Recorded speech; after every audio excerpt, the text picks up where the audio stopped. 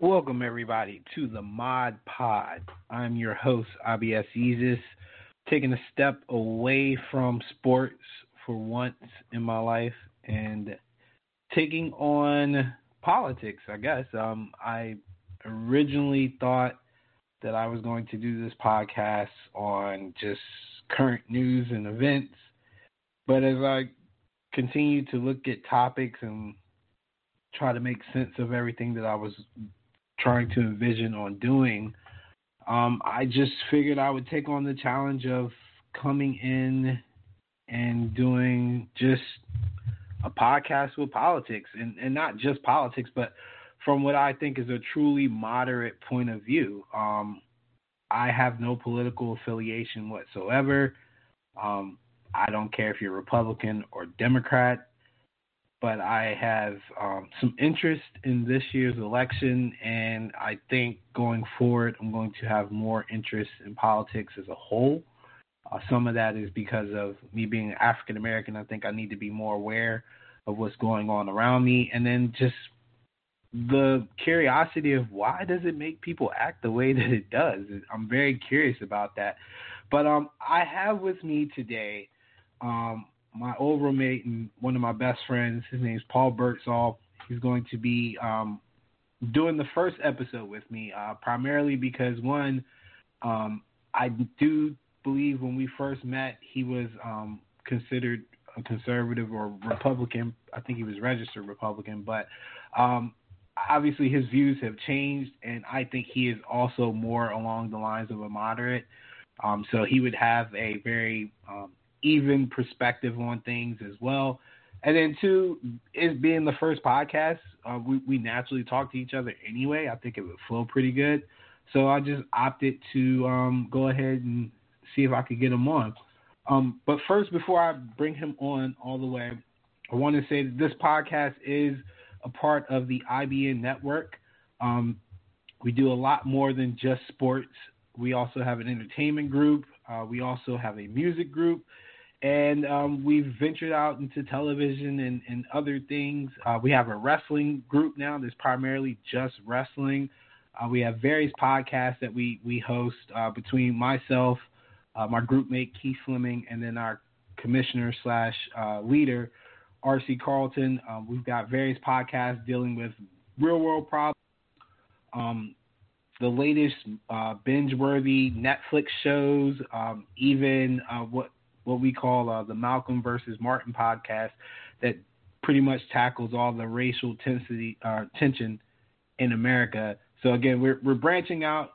The Mod Pod is something that I wanted to take on, and I think hopefully it'll hit the road running. But I'm going to get as creative with it as I possibly can, and we're going to add this to our lineup.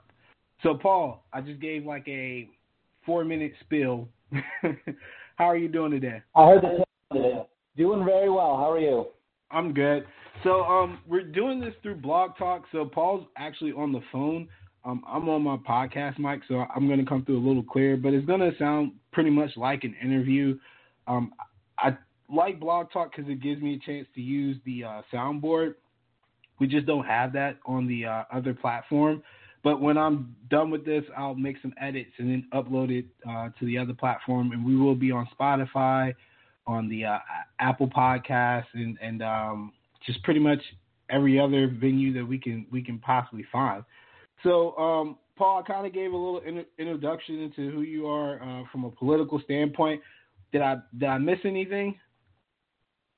No, I think you hit it on the head. I know for me, I have not, or at least I've been a registered independent now since 2009. The shift I know kind of came after I moved basically down to Virginia, where, as you know, obviously I lived for 10, almost 11 years.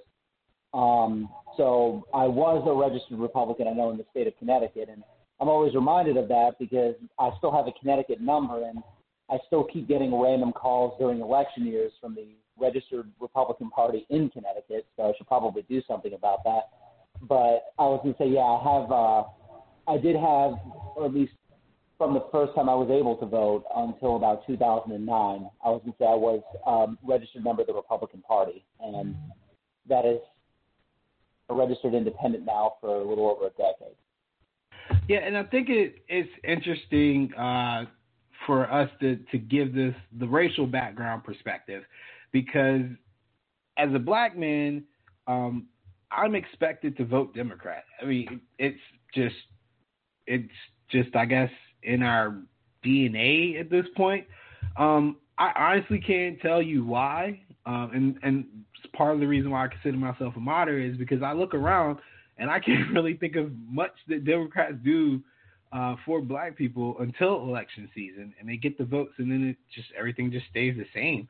But I find it funny that the night that I'm going to do this podcast, my cousin posted that he's voting Trump, and the reaction from his mom and my aunts and some of our other family members kind of made me laugh, because I don't understand why, as a black person, we're supposed to run to a Democratic candidate, when in actuality, in my mind, when you look at the body of work of all these politicians, it doesn't really favor any minority, honestly.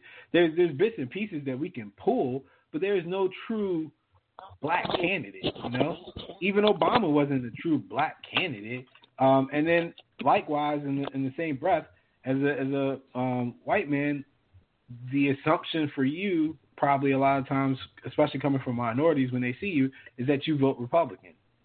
Do you get that a lot? Well, it's actually interesting. So first off, I think I can kind of clarify where, sort of at least my initial affiliation with the Republican Party came from. Like, you have to keep in mind, too, that at least from my perspective, and this is speaking mostly for me, but also for a lot in the community that I grew up in. I grew up in, first off, a very wealthy town in one of the wealthier states in the country. By default, that's, you tend to kind of have more Republican leanings that way. But you also have to think, too, that, obviously, as you know, from the voting standpoint, political affiliations, political opinions and stuff, especially when you're growing up, it's just all stuff that you hear parroted from your parents. Now, my parents were never really conservative. My parents were, let me back that up. Mom was conservative, but that's also because mom was raised in an incredibly Catholic household and has been a very active member in the Catholic Church, which is definitely a hotbed of conservatism. However, they were very much issue voters because they were both educators. For them, it didn't matter what political party you belonged to. It was always what your platform was going to be on education, what you were going to do for the school systems, what you were going to do for teachers. And to them, that was the most important thing because that's what affected them. Now, I would say, at least for me, it could potentially be at least that particular leaning, but from my standpoint, the conservatism, I think, came more from where I grew up because it's a very conservative town. That's why it's always it's always shocking to me because states like Connecticut and Massachusetts on a national scale always go blue. But where I grew up, I'm like, but that's not reflective of Connecticut. I grew up along the southern coastline. You go to places like Greenwich, all those Darien, all those areas along the coastline. That's where you get the real wealth, like the New York level wealth. Like those are the coastal towns where you have people coming in, where New York people have their summer houses and stuff like that. So you're gonna get much more conservative leaning out of that. And I think that's because, the conservatives tend to cater more to those people. That's where you're going to get a lot of, they protect the businesses, they protect the brokers. That's where the conservative leaning, I think, comes from. Yeah, and I think, at least as far as in my experience, anyway. Yeah, and I was going to say, I think our definition of conservative for our generation is probably the old school way. But, I guess it's safe to say with Trump, we've got something of like a more radical new school movement where the perception of the Republican Party is that they're just flat out racist. And I've got some situations here over the last week where it does kind of builds off of that image. And again, like I said, I consider myself to be very moderate. I see the good and bad and no pun intended in both sides. Okay. So no, absolutely. I actually placed a bet on Donald Trump to win the election when he went against Hillary because he was 4-1. So as a gambler, I felt like I could bet on the pulse of America from what I knew, and it made complete sense for America to elect somebody that was never qualified to be president, had all kind of scandals leading up to that, and could basically break things down in a third grade level where it seems like everything's great. And it's funny, I didn't have enough time to break down the clips of Donald Trump talking and how simplistic his language is. But one of my funniest moments of the last couple months was when the Melania tape came out and the way she was talking. Oh, about the clip about the Christmas tree? Yeah. Yeah. So the first thing I said was, you can tell how much time she spent around Donald Trump based off of her use of the English language. Like it was so choppy, and the things she was saying, it just sounded like she was basically repeating everything she'd heard him say, which I feel sorry for her because of that. But I just thought that was so funny. And I want to say too, before we start, the majority of this show will be making fun of the Republicans. And the only reason why they're so easy to make fun of is because they keep giving you material. I mean, there's not much else that we could go off of with Joe Biden and the Democrats. They're literally taking the approach of letting Republican candidates hang themselves at this point. I will say that I did notice when I was looking for the town halls, when I went to YouTube, if you type in Donald Trump town hall, you immediately get linked to the NBC town hall. But when you type in the Joe Biden town hall, you get a bunch of clutter, and then you got to kind of sift through before you find the actual ABC clip. Yeah. You can get bits and pieces of it, but you don't get the actual clip. So before we get started, again, I want to give the rundown. This is a affiliate of the IBN network. Like I said, we do sports, entertainment, movies, music, whatever, you name it. We are branching out. This is my attempt to branch out and do a podcast that is not sports-centric. And, again, we will have various guests from time to time. Like I said, today I have my friend Paul. And with that, we will get into the show. So my first segment. Make it make sense, okay? That is the title. Make it make sense. Donald Trump, our president, Donald Trump, tested positive for coronavirus. He was flown to Walter Reed. This was a couple weeks ago. It was about a couple weeks ago. He's flown to Walter Reed. He came back from Walter Reed, albeit a little too early, according to some people, a little too late, according to him. But it was a strange moment, made even more strange because of the things he said and did after that. There's just so many bits and pieces of his first speech back that you could just poke fun at. But the intro is what made me laugh the hardest, and I'm going to play the 5-second intro here. I just left Walter Reed Medical Center, and it's really something very special. Have you ever heard anybody describe a near-death experience as something very special? Was he leaving Disney World? Like, that's the reaction you get. That's the reaction you get when you. Well, I was going to say when you get out of Epcot, but no one likes Epcot. But you get the idea. You leave Universal Studios, and that's the reaction that you give. He is, and this is something I definitely want to preface with him. We always have to keep in mind with Donald Trump that it's the persona above everything else. It's the way he's perceived that has been the most important thing to him. he has a particular image of himself that has been cultivated over years of, actually even before reality TV, from the time The Art of the Deal came out. And there's certain things about himself that he will fight tooth and nail to protect. And I think even with the way that he handles an incredibly serious, and let's not mix and match, like, and I've seen this online before too, when they talk about Trump, where people have talked about, the media is giving Trump, grief about the way he handled coronavirus because he didn't die from it. It's like, okay, you guys still aren't getting this. This is a serious thing. It doesn't matter if you survive it or not. Our friend Dana, who's a nurse, has also alluded to the fact of it's not just the fact that this disease has the potential to be fatal, it's the long-term effects from it that could last for God knows how long. But hearing the very nonchalant way he has insisted on talking about this experience is, you would just think after getting the disease itself, there would be a degree of self-reflection, or at least you would hope. But the way and the very nonchalant attitude he seems to have, it still seems to me to be a way to either undercut the disease or make himself seem stronger than the disease itself.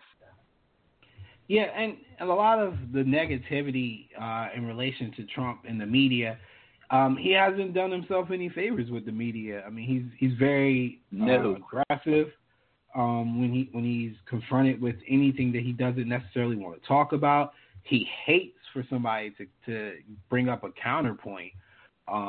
So the media, for the most part, is kind of tit for tat with this administration and the media, and he takes his shots, they take their shots. But he whines about it, which annoys me to no end. Like, you can't be rude and disrespectful to people, and they match your energy of being rude and disrespectful back, and you cry wolf like, oh, they treat me poorly. Well, duh.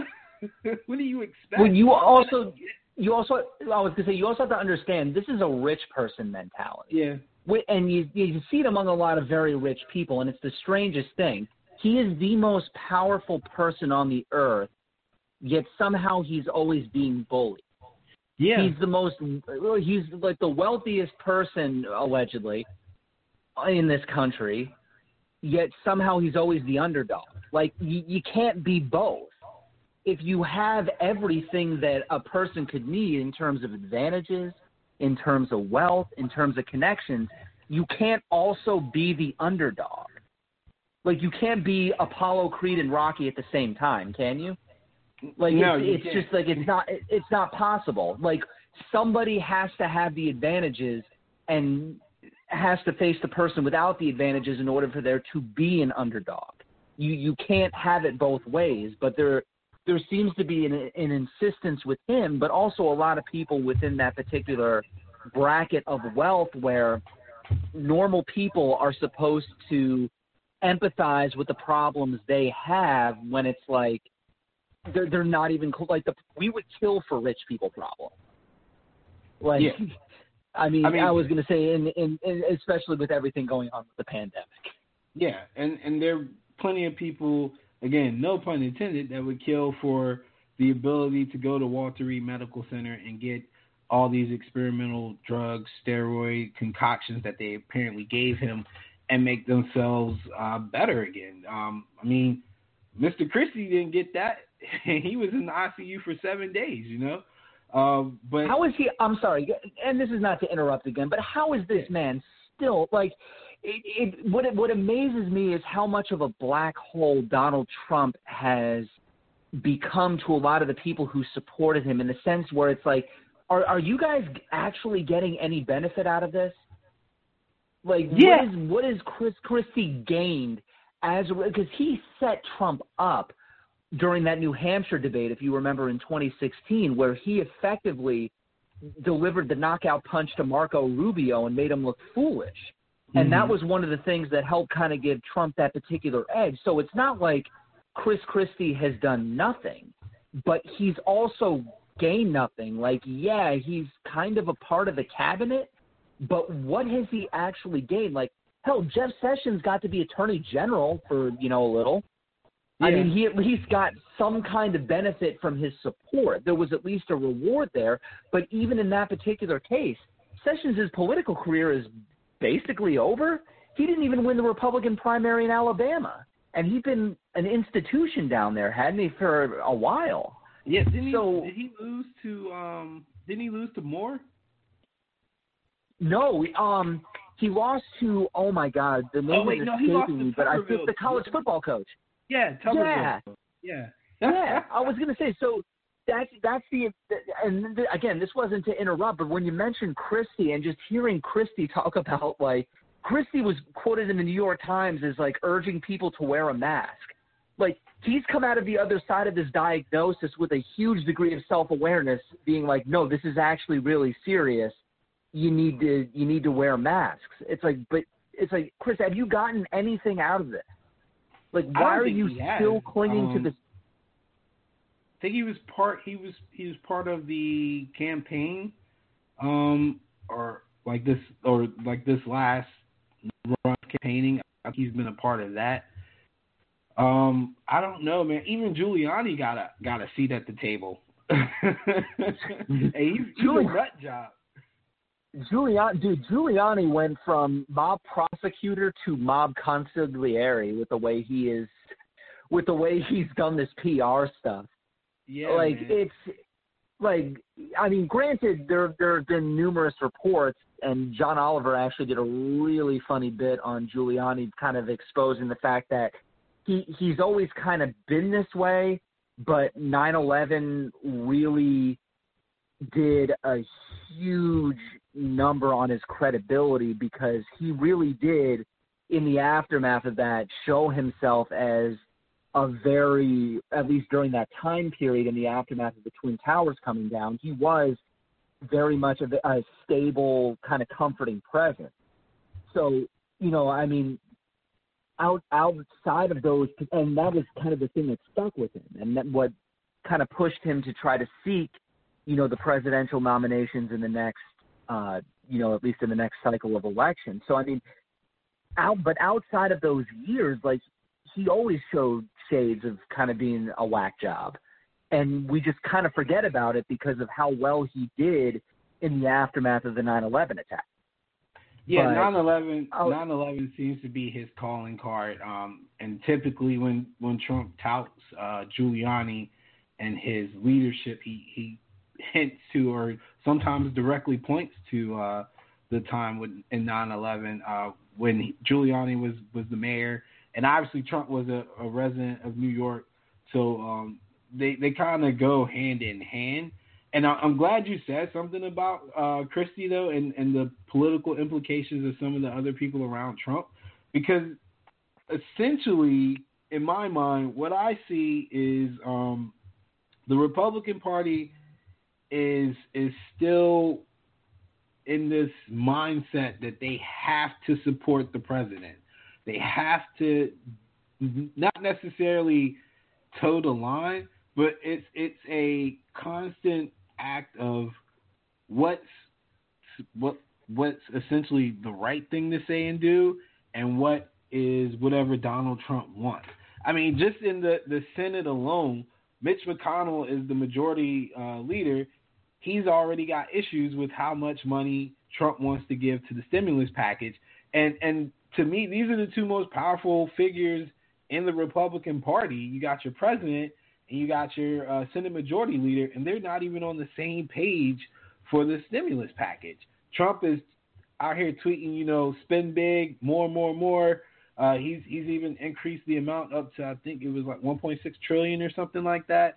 And the reports coming out about McConnell's offer is so significantly less than what Trump wants that it's almost setting up, to me, for a showdown of an identity crisis for the Republican Party. I don't know how it's going to play out. I've already seen. I think the senator from Nebraska has been outspoken about Trump on his town hall that he did over the phone. And I think some of the smaller people are getting tired of Trump essentially sabotaging their image and campaigns. Well, keep this in mind, and this is something that I think is something that we're seeing, and this really is a both sides issue. Like, you're absolutely 100% right that there is an internal struggle going on right now for the soul of the Republican Party. But keep in mind, the Democrats are facing their own identity crisis. It's just not one that's necessarily as serious.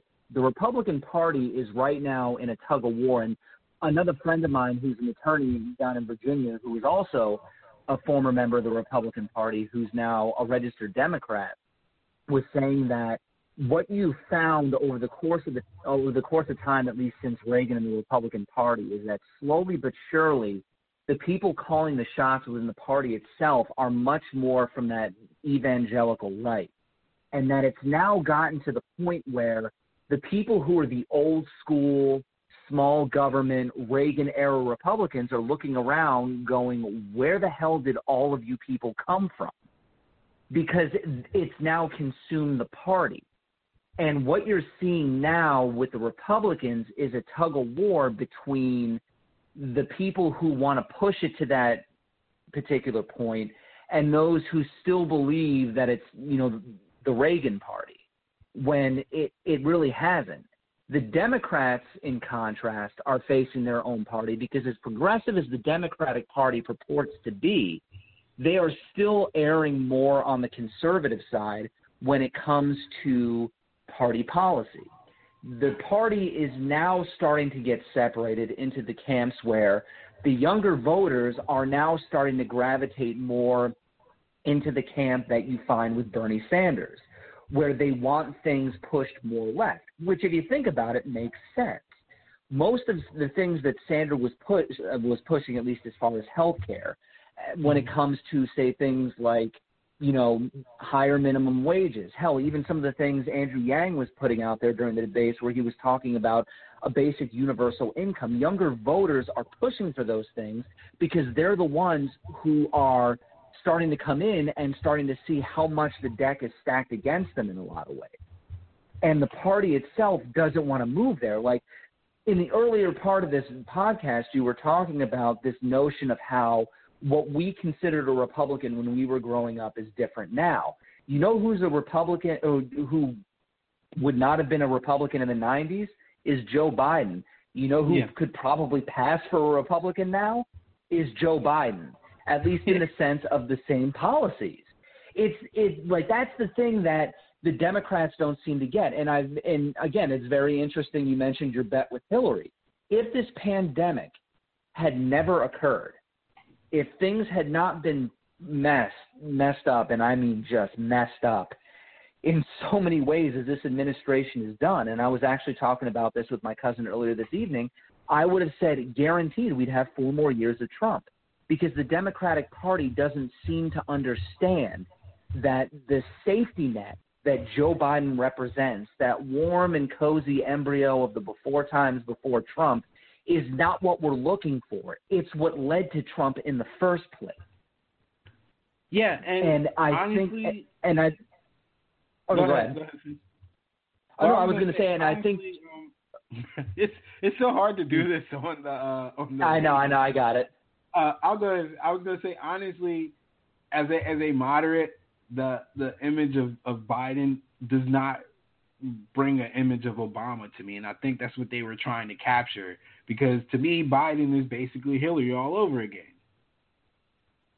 Well, no, and you're absolutely right, I think, with that point. What the Democratic stance was at this particular point is they figure, all right, this election is going to hinge on getting those people that you were mentioning, those Republicans who used to be, what I think a friend of mine referred to as the border collie Republicans, where it's like, they could run a border collie for a Republican ticket and the people will still vote for him.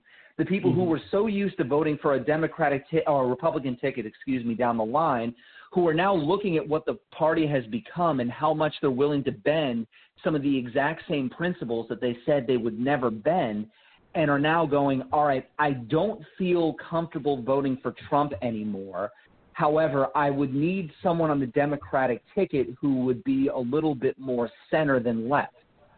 That's what the Democratic play is. They're doing the safe thing. They're not taking a risk. I don't know necessarily if, again, I'm not a political strategist. I'm not someone who could potentially look at the state of America throughout all 50 states and say definitively, well, I think this would have been the time to take a gamble or not. But what they were going for is familiarity. And they were going for what, again, like, when most people, when they ask when the last time America was great is they always reminisce to a time where, they'll be like, oh, the 50s. You mean when there was segregation? Like they remember this rosy-colored version of the past. The Democrats are trying to get people to think back to that rosy-colored past where, like, you're trying to get them into this, no, but if you get it to Biden, then things will at least return to normal. Well, the normal times, even when Obama was president, and even in the times before Obama, there was still a lot that was wrong. And there's still a lot of things that were going on that alienated voters, that got voters angry. And, it's like the rosy past that they're trying to bring people back to is that same thing of, America in the 50s. Like, there were some good things, but there was also a hell of a lot that wasn't. And it's what they're choosing to remember. Like, you're choosing to remember in 8 years of Obama where, at least, there was some degree of stability, and, the president wasn't consuming, all the time on the air. But you're also thinking about a time when you had the Tea Party on the rise, when you had a Republican Congress that was hell-bent on stalling a lot of the things Obama was trying to do, when you had a rise in, local militias. Like, there was a lot of anger and tension brewing beneath the surface during those years from varying causes, that it's like, this is not something you necessarily want to go back to. It's like, so instead of having another 4 years of an explosion, we want to contain everything again and let it build back up till it explodes again. Yeah, I don't know if there's a way to stop this collision course that we have with just the craziness that is politics in America now. I mean, we've got and I did have this as a segment, but we've been talking just basically free flowing, so I'm cool with that. But the idea of people thinking that they need to kidnap governors or like the concept of stay-at-home orders being unconstitutional and tyranny, and then the extremes that people would go to kind of, I don't even know, to take matters into their own hands per se, is just ridiculous. I mean, the plot to kidnap the Michigan governor was, when I was reading it, it was a little concerning. And I will say, as some of it is me being a black man and thinking to myself that at some point these people, because my fear is that after the election, everybody's going to blame black people. Whoever loses, it's the black vote's fault, which is weird to me because we don't make up that much of the population, but apparently we sway votes like no other. But there's a meme that I had posted on Facebook that I thought kind of sums up what it's like to be a moderate, or what it's like to basically be a minority voter.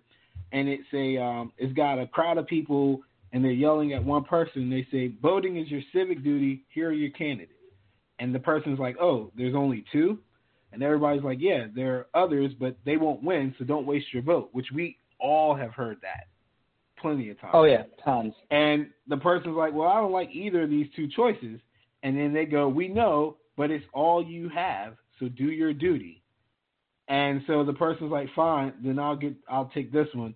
And then the crowd changes, and it's like, no, not that one, you fool, you doomed us all. That's essentially what I feel like is going to happen on the 3rd, is that if Trump doesn't win, his his following are not going to accept what happened, and there's going to be anger and resentment, and there's going to be targets, man. And I just feel like minorities are the easiest targets, which is unfortunate.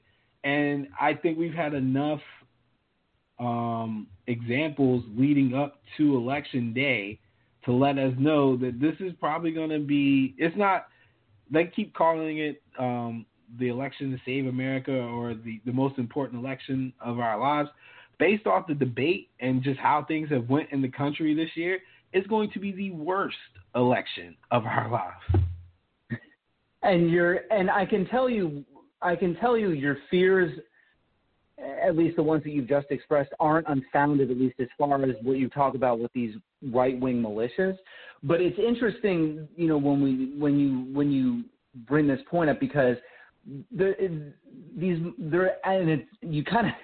it's funny when you brought this up as a topic, because I meant to tell you, like, damn it, you sent me down a rabbit hole, because I spent like several hours looking into these groups, and the more and more I looked in, the more terrified I became. So I can thank you for several sleepless nights over the past couple times.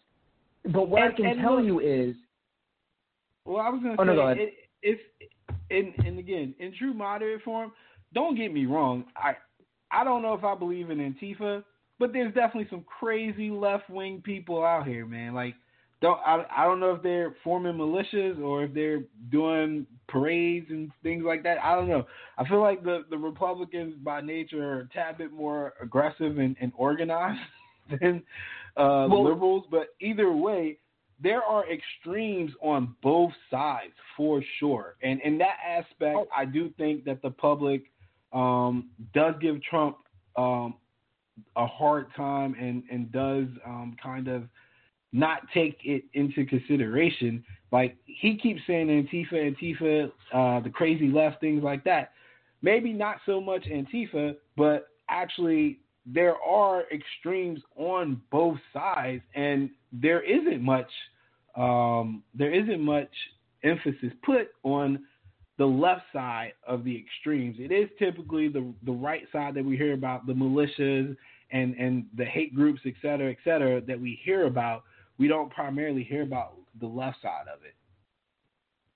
But there's a reason for that. And I totally get what you're saying, because you think about stuff that you have in the 70s where, you had the extreme liberal groups like, say, the Weathermen, who, were definitely on government watch lists and stuff like that for acts of terror. But the very right-wing extreme, especially with these militias and what we're going to call, let's call them what they are. They're domestic terrorist groups. Mm-hmm. And in the research that I did, it's really interesting, because that race war, white supremacist mentality is definitely an element that's prevalent in them. But it's wrong to just solely dismiss them as that, because it completely undercuts what they are. And you can look at it in the difference of the responses between the two governors. The Michigan governor was saying that her plot to, the kidnapping plot that she was at the center of wouldn't have happened if Trump would have dismissed the white supremacists.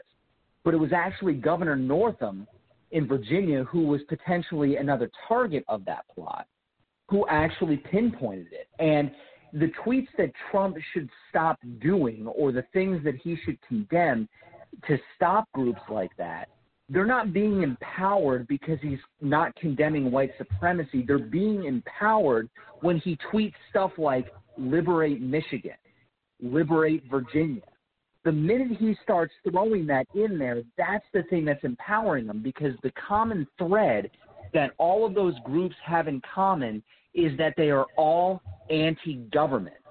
They're less – there's elements of that, like KKK, white supremacist aspect in there, but what a lot of them really are A, ex-military, which a point I'll get to in a minute, and B, very much along the lines of that sovereign citizen stuff that you see in your day a lot more from what you've told me. The people who are very much that individualist minded. Now, don't get me wrong. I'm not saying they don't have a political affiliation. By sheer coincidence, if you look at statistics, in the Obama years and the Bill Clinton years, coincidentally, you saw a rise in membership. in those particular groups.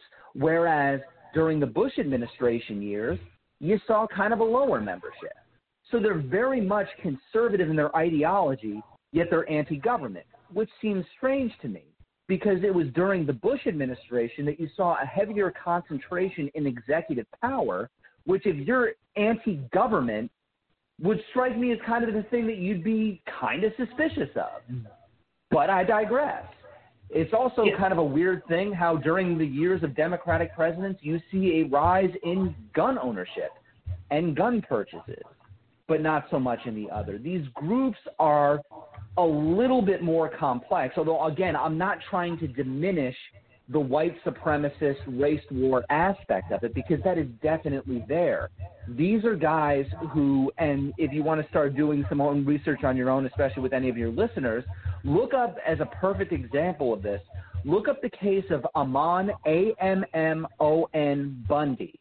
This was the group that took over that government building in Oregon back in like 2011 or 2012, where they had the standoff with the FBI. That's the type of people that these guys are. The ones who go against the government on things like that when it's convenient for them. Like you've seen it with the sovereign citizen stuff. These are the guys who basically don't want to claim any kind of affiliation as a United States citizen when it comes to things like paying fines or paying taxes.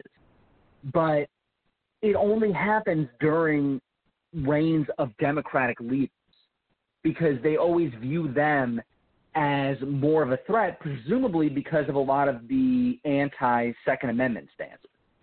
Yeah, so I've struggled with this a lot during the last 4 years in trying to figure out if Trump knows what he's saying or if he's just a dude who talks too much and doesn't realize that there are consequences to his words. And I go back and forth. At the last town hall, he specifically condemned white supremacy, which I have heard him in the past do it before as well. But the hesitation to do it at the debate is, I think, what kind of led people to kind of scratch their heads a little. And then the words that he chose to use made them scratch their heads too. And again, I personally think he's not that intelligent, so his vocabulary is very limited, especially when he's put on the spot. he likes to deflect a lot with his language and use his hands and say things like we're going to do great things and they'll be great. They'll be the greatest ever. And then he collects his thoughts in that process and then will give you another talking point. Like, I feel like, to me, it's kind of a sign that he's not that bright. But to be put on the spot like that, to hesitate, and then to use the words that he used, and then have those things like with the Michigan governor, and then apparently Governor Northam was also a part of the plot as well. And then, like you said, the tweets of liberate Virginia, liberate Michigan, and his overall demeanor in his whole 4 years or 3 years and some change has been very anti-government himself. And he's in the government. He's the head of the government. He doesn't trust the FBI. He doesn't trust the CIA. He doesn't trust his chief of staff. He doesn't trust his advisors. He doesn't trust anybody. He would trust Rudy Giuliani before he trusts people that he's hired to give him intelligence briefings, you know? Like, he's almost to the point where he's basically the spirit animal for a lot of these people. Like, he said in the town hall, she asked him about him retweeting something that was from QAnon, and he was like, I don't even know who that is. It's just a retweet. Why does that matter? Almost like he couldn't process that he's got 18 million followers, and him retweeting that is a sign to a lot of people that he supports that line of thinking. Like, he doesn't understand, or he can't comprehend the power that he wields with his influence, which I think to some degree is kind of ridiculous, because he holds these rallies and his talking points are all things that empower that particular section of our nation. When he talks about the girls, I forgot his nickname for for the young senators, the young women, when he talks about them and he, like, you know, says things like, if they don't like it, they should go back to their country. That comes a rallying cry for people because they're like, well, the president said it, you know? Like, they really feel like they're in power. And like I said, from a minority person's perspective, I know for a fact things were not peachy keen when Obama was in office. When Obama got elected, I didn't even vote for Obama. I didn't even vote in that election because I didn't want anything to do with it, because I was sick and tired of the fact that people were basically trying to force me to vote for Obama because I was black, and I like John McCain. And so I wound up not voting. I actually went to sleep the night before, and I remember there was like the celebration in the street and everything, and I think I've told you this story before. I got to work at 5 o'clock the next day, and we were at ACAC, and a ton of conservative people at ACAC. The people are getting dressed in the locker room and everything, and on the television is CNN, and I've never seen such a collection of angry white men when I walked in there. Like, the whole vibe had changed. And without even prompting a conversation, this guy just looked at me and was like, I know you're happy. Like, what? And so I explained to him, like, I didn't even vote for Obama. I was like, I don't care about this crap, man. Which at the time I didn't. Obviously, things have changed, but it's just that mentality in our nation. Like, I think we've always been divided like this. It's always been this politically divided with an undertone of racial division, and Trump's persona and his energy that he pushes into his base has now brought the race more to the forefront and the parties more to the back. I think, and you're definitely right about the empowerment. Here's the reason why I give a degree of latitude when it comes to Trump with those comments, because there was a quote that Jon Stewart had when he was talking about Hillary Clinton. And he talked about Hillary Clinton, and he said, I would love to believe in Hillary Clinton's conviction. I just wish I knew what they were. And I kind of feel the same for Trump in the sense that it's like, I don't know what the hell this man actually believes. Like, he is somebody whose primary goal, as I mentioned before, is image. His primary goal is, you know, it is getting positive feedback. And I feel like he constantly is looking to do whatever it takes to get it.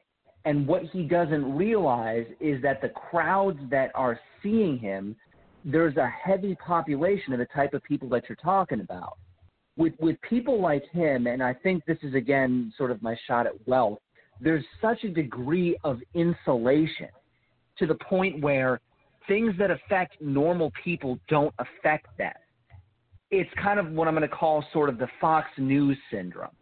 Like, I don't think Tucker Carlson believes half the crap that he says, but he knows it's going to get him attention, and he knows it's going to get him ratings.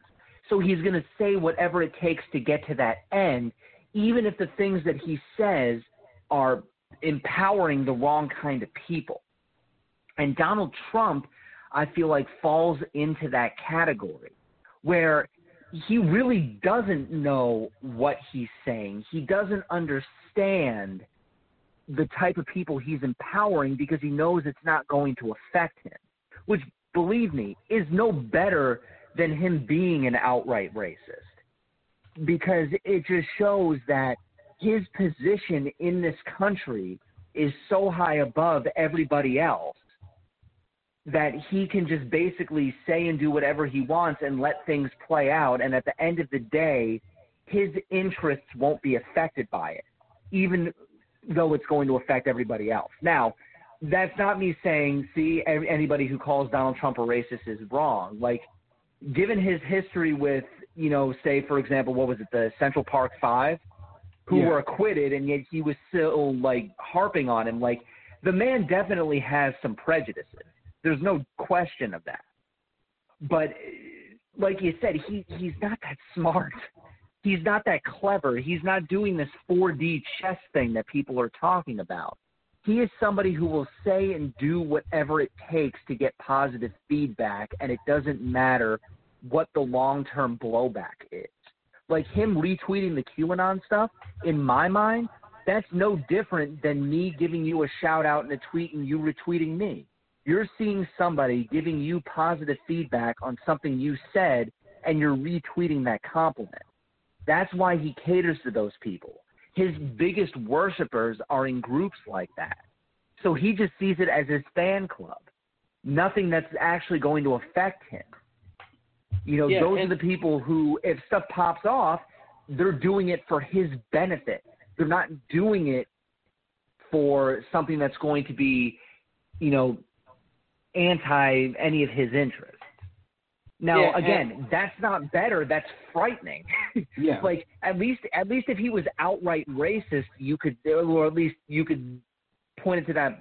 At least to that aspect, you could at least rationalize it in some way to where, oh, okay, so he's just out of his mind. But in this case, it's like, oh God, you could literally have somebody who says like, hey, if Donald Trump retweets this back, I'll go murder 10 people, and he'll retweet it, not understanding that guy is probably going to make good on that. Like, that to me is scary. Far more terrifying. Yeah, it is scary to that aspect. And like I said before in the beginning of the podcast, I do consider myself moderate. I honestly have no personal problems with Trump. My opinion of his intelligence is just my opinion. Doesn't change how I feel about it. I'm not like, this dude's stupid. I just think Trump is very dangerous with his words. Even if he gets reelected, I wouldn't even have an issue with that if the election's legit, which I assume is going to be legit. I've never questioned an election result before, so I would assume whatever the outcome is of this election would be legit. If people want to do another 4 years of Trump, then we just do another 4 years of Trump. But I just want everybody to be aware of some of the dangerous language that he uses, man. Like some of the coded language that he uses is crazy, and to me that's a turn off as a minority voter.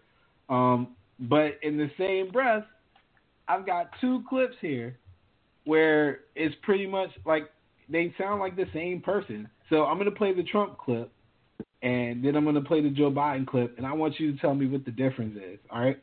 Let me see if I can pull them up. Here we go.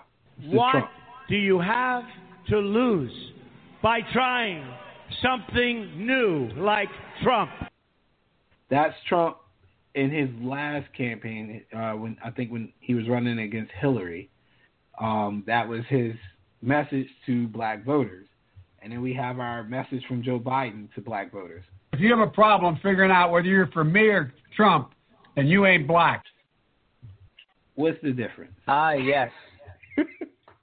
Well, and again, this is something that, and kind of leading into part of what I had talked about where, the sort of that fight for the soul of the Democratic Party, and the reason that the COVID outbreak is really the only thing that's giving them, I think, an edge is the fact that the Democrats' whole platform now really does seem to not have evolved beyond have you seen the other guy. It really hasn't. Like it's not an inspiring message to get behind.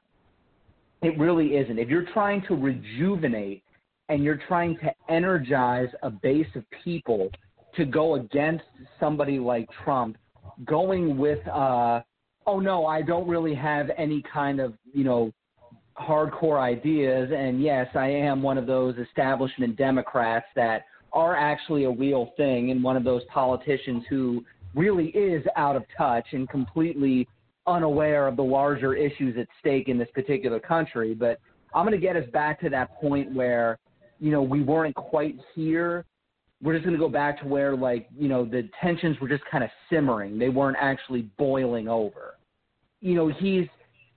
He's basically gambling on, I think, almost a similar strategy to what, Jeb Bush and all of them were doing on the Republican, primary stage, where they were just waiting for everybody to get whittled out, and then, whoever was left standing won. And I'm hoping that, Biden gets a little bit more aggressive. I did hear that in the particular town hall, he did admit that 1994 crime bill was a mistake, which is a start, I guess, admitting that certain things that he was involved in were not good long term. But I mean, it's so tough. I mean, again, the stance that Biden seems to take really is, it's sort of that I mean, I think you're right. There is no difference. It's just a what have you what do you have to lose? Where it's like it can only get better from here. That's not really inspiring, at least as far as the message goes. I listened to both men answer questions from independent voters or moderate voters or people who were undecided on who to vote for. And there was no debate distraction. It was just them and a person with a question and a mic.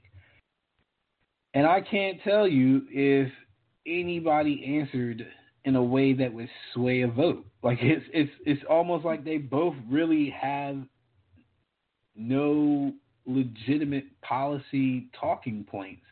It's just in Trump's case, he just wants to win. So he's just going to say whatever he can to win. And sometimes he blames things on Biden as if Biden was a former president, and he wasn't. He was a vice president. And then when he can't think of anything to blame on Biden, he brings up some random thing that's unfounded or a conspiracy theory as a talking point. And then he scares you into thinking that whatever you see now is going to be way worse than when the Democrats get control. And in looking at what I get spammed with, and I call it spam because for some reason Democrats have my number to message me on my phone, and they even post freaking commercials in between my son's YouTube videos. So it's we have to watch them. We can't even skip them. But they've also adapted this what I would consider more localized movement to scare people from voting Republican. And I just think as a moderate voter and just somebody that just wants to see what's best for everybody, the idea of making America great should not include making people scared. That's you don't get respect out of fear. That's not you don't really get cooperation out of fear. It only goes to a certain point, and then people eventually fight back at some point, And I feel like a lot of what we're getting in the sense of militia, crazy left, crazy right, is just people getting fed so many ridiculous things, and they're fighting back in a way that they know how because they're scared. These people really thought that the Michigan governor was a tyrant. They really believe that she shut the state down and shut everybody out except for her husband, who's allowed to go on a boat and things like that. Now, I haven't even looked into that story, but Trump was saying that on his in his town hall. Hey, look, that's the American way, man. If your husband or wife has a position of power, typically the person who will benefit is the spouse, or immediate family members, that's just the nature of the beast. My father's a preacher. He gets to park in a particular parking spot. Guess what? If everybody is at the church and there's no parking, I get to park in the preacher spot because that's my dad's spot. Basically, it's to me, that's essentially how it works. Your wife's the governor. She shuts everything down. You might be able to get on the boat still. It's not right. No, but how many people, that's just how it works in this country. And for some reason, that triggers people all of a sudden. Our president definitely has taken advantage of his position to help family make profit and do other things. I mean, that's documented left and right. Some of them are in positions that they're not even qualified for, and it seems to be perfectly fine. But when it's the other way around, we fall into this trap of our parties are basically spoiled children. Well, they are, but I think it comes down to an even baser or a much more basic thing, which is like, say you and I are walking down the street and I see you run across the street and punch a random stranger. Now, because I've known you and you've been a good friend of mine for years, my first instinct is going to be to rationalize the act. Okay, he didn't do this because he's just gone crazy. There had to have been something. He either knows the guy, whatever else. I'm going to go initially internally with you and try to figure out the root cause. Whereas if a random stranger saw that exact same scene from that, from a separate perspective, his first instinct is to think, oh, great, here's a completely violent individual who is just going to randomly attack people on a whim. That same mentality seems to get applied to politics and to just people we like in general. We judge one by the intentions, and we judge others by the action.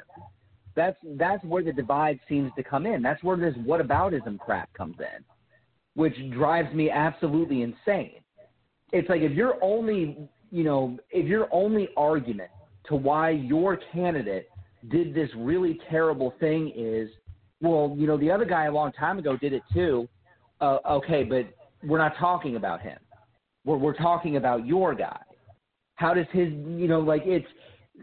there's always that rationale. And that is, I think, what always comes to the heart of the issue is that when it comes to, we treat politics so much like sports, and it becomes a team thing where it's like a Patriots fan is never going to support a Jets fan and vice versa. But it's like this isn't football, this isn't baseball, this isn't hockey. This is something that has real long-term implications. Like your guy winning doesn't necessarily mean that, a whole bunch of stuff is going to happen for you. But it kind of is one of the things that worries me is that tribalism and that inability to move across the aisle and that inability to try to rationally look and turn your back on people who have done wrong because they happen to adhere to your particular political affiliation is a huge problem in this country. We wonder what stifles compromise. We wonder what prevents people from actually getting things done. It's that inability to concede anything because it's seen as losing points on a scoreboard to another side. Yeah. That's where I think, and I think that's where the root cause of a lot of this happens. Like, don't get me wrong, I have lost a lot of faith in the Republican Party over the course of time because of the two parties, they seem to be the only ones who are placing the party above everything else, above country, above anything else. And that is very discerning to me because the Democratic Party is far from perfect, but they're at least the ones who are at least maintaining some of that dignity that they're trying to get things done. Whereas the Republicans just seem to be, no, we're going to hold on to this at all costs. But there have been stories that I've read and heard where they talk about, like Lindsey Graham is a perfect example. I was reading about him where they were talking about how he faced a really stiff competition his last election because he was seen as too soft because there were stories about how he had been, cooperating with his Democratic colleagues. Like, they're also very much a product of their own voting base, which has become driven to the point where they will ditch a candidate if they think they see that candidate conceding too much. Yeah, and it's crazy to me that we find a lot of these people in the past, like Lindsey Graham and Joe Biden are friends. Like, they're really good friends. And John McCain and a couple other people were good friends. I mean, Obama and Bush are good friends. It's almost to the point where we just can't get people to comprehend that there can be compromise. We can't even get a bipartisan reaction in the middle of a pandemic. There's no hope for us. It's just no hope. Yeah, no, I agree with you. I was going to say there have been so many. I mean, my God, it even when it came to, I mean, I felt that way with certain tragedies, like after Sandy Hook happened, when nothing came about, when everybody immediately went back to their battle lines as far as the gun control debate was concerned, I had that same premonition where it's like we're never, like, even in this situation with little kids getting shot in a school, and the only reaction we have is going back to the same old tried and true, well, the Second Amendment, yeah, but the kids, yeah, but the Second Amendment, like, it's frustrating where it's like, just don't tell me, like, don't tell me this is now a normal part of American life just 'cause. You know, like, there are so many instances like that where you would think the incident itself was so horrific, or the situation itself was so mind-blowingly horrible, that it's like, if there was ever a time for everybody to gather in no man's land and reach across the aisle, this would be it. But time and time again, probably since at least, I don't know, probably about 2010, you know, the last decade, I mean, you see it less and less. So I'm going to bring you back on the next podcast. And I just had this great idea for what we will do on our next podcast. We're going to tackle our top conspiracy theories from the left and the right about this election. Sounds good to me. I think it'll be great just to kind of show that, look, it's not just Trump. It's a lot going on out here on the internet that people are really giving a lot of thought to, and it's crazy. There's a conspiracy theory that is essentially moving black voters to vote for Trump, and I don't know, man. Like, every time I'm so used to taking things at their word to a degree where I have to do more research, that some of this stuff that I see, I'm almost like, I can't possibly put this in my search engine. So I was going to say, I kind of, there are certain, I mean, and again, you know that, and especially some of this stuff in, like, our, you know, text conversations, like, I've been just as guilty as, retexting an article or whatever it is based on the title when the substance of the article itself isn't there. So I've not necessarily gone for the conspiracy theories. However, I do understand the notion of how quickly the news cycle processes things to how difficult it is to filter stuff out. And I think that's one of the things maybe we can open with, at least as far as going into these conspiracy theories, is talking about why we've got, at least the underlying theme, if you want to go with that, is the need of and why we need the media more than ever to start changing the way they do things, and why it's becoming so dangerous. For sure. Hey, look, so we're going to close with one of the funniest and strangest things that happened over the last week. Now, I don't know if you've been keeping up with all the debates and things like that, but Senator McConnell is taking on a lady by the name of Amy McGrath, and they had an exchange where she basically trashed him for his reaction to the coronavirus pandemic. And I just listen to this man's laugh and just tell me what you think about this. It's just so weird. Like, she was half talking, so you can't really get a good hearing of the laugh all the way through. So I got, I think, like a second clip of just his laugh, and it's just the strangest thing ever. Here we go. You just don't. What? It almost sounded like Emperor Palpatine from Star Wars. Right? She's like giving this, like, emotional rant on his failures, and he's just literally sitting over there like you don't know the powers. You just don't. That is awesome. That's like one of those things where it's like in the horror movie when the guy's like got his back against the wall, it's pitch black, and he's wondering with whatever it is that's stalking him in the night is coming, and you just hear the laughter, right? You know, laughter exactly like that right before the knife comes out and kills him. I gotta play it one more time. You just don't. I'm gonna keep that. I'm going to keep that soundbite for the rest of our show. I don't know how many episodes we're gonna get, but I guarantee you, I will find a way to add that into every show. You just don't.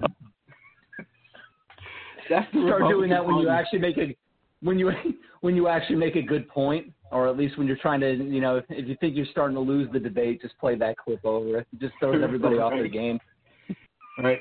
Hey, I promise you, next week we will definitely cover Lindsey Graham because he had two of the worst quotes of all time, and he says he was joking. I want to believe that he's joking, and the comment during the judiciary hearing or the appointment hearing did seem kind of tongue in cheek, but it's just not, to me, it's not something the Republican Party or any Republican candidate needs to be saying right now.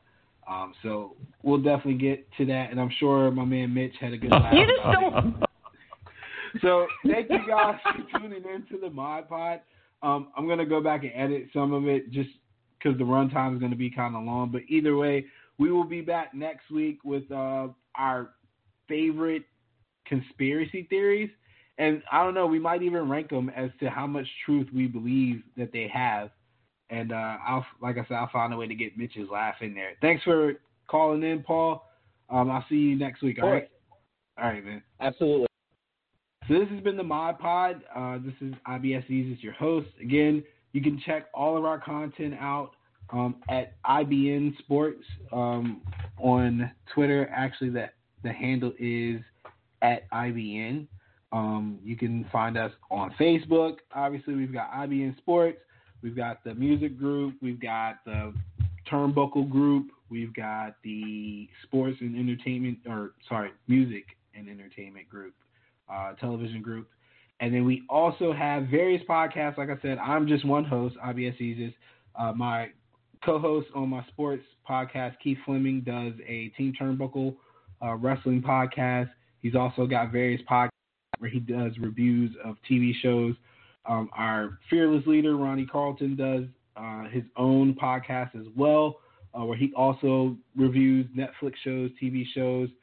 He also has probably the best interviews out of all of us. I think I got one good interview where I got a famous boxing analyst, but he's interviewed people from the author of the Concussion book all the way to some of the more famous analysts and sports writers in the business. So again, support our content. By all means, if you like it, give it a 5-star review. If you don't like it, still give it a 5-star review, and then just inbox me what you don't like. All right. So this is IBS Eases, and this is the first episode of the Mod Pod, and we're signing off.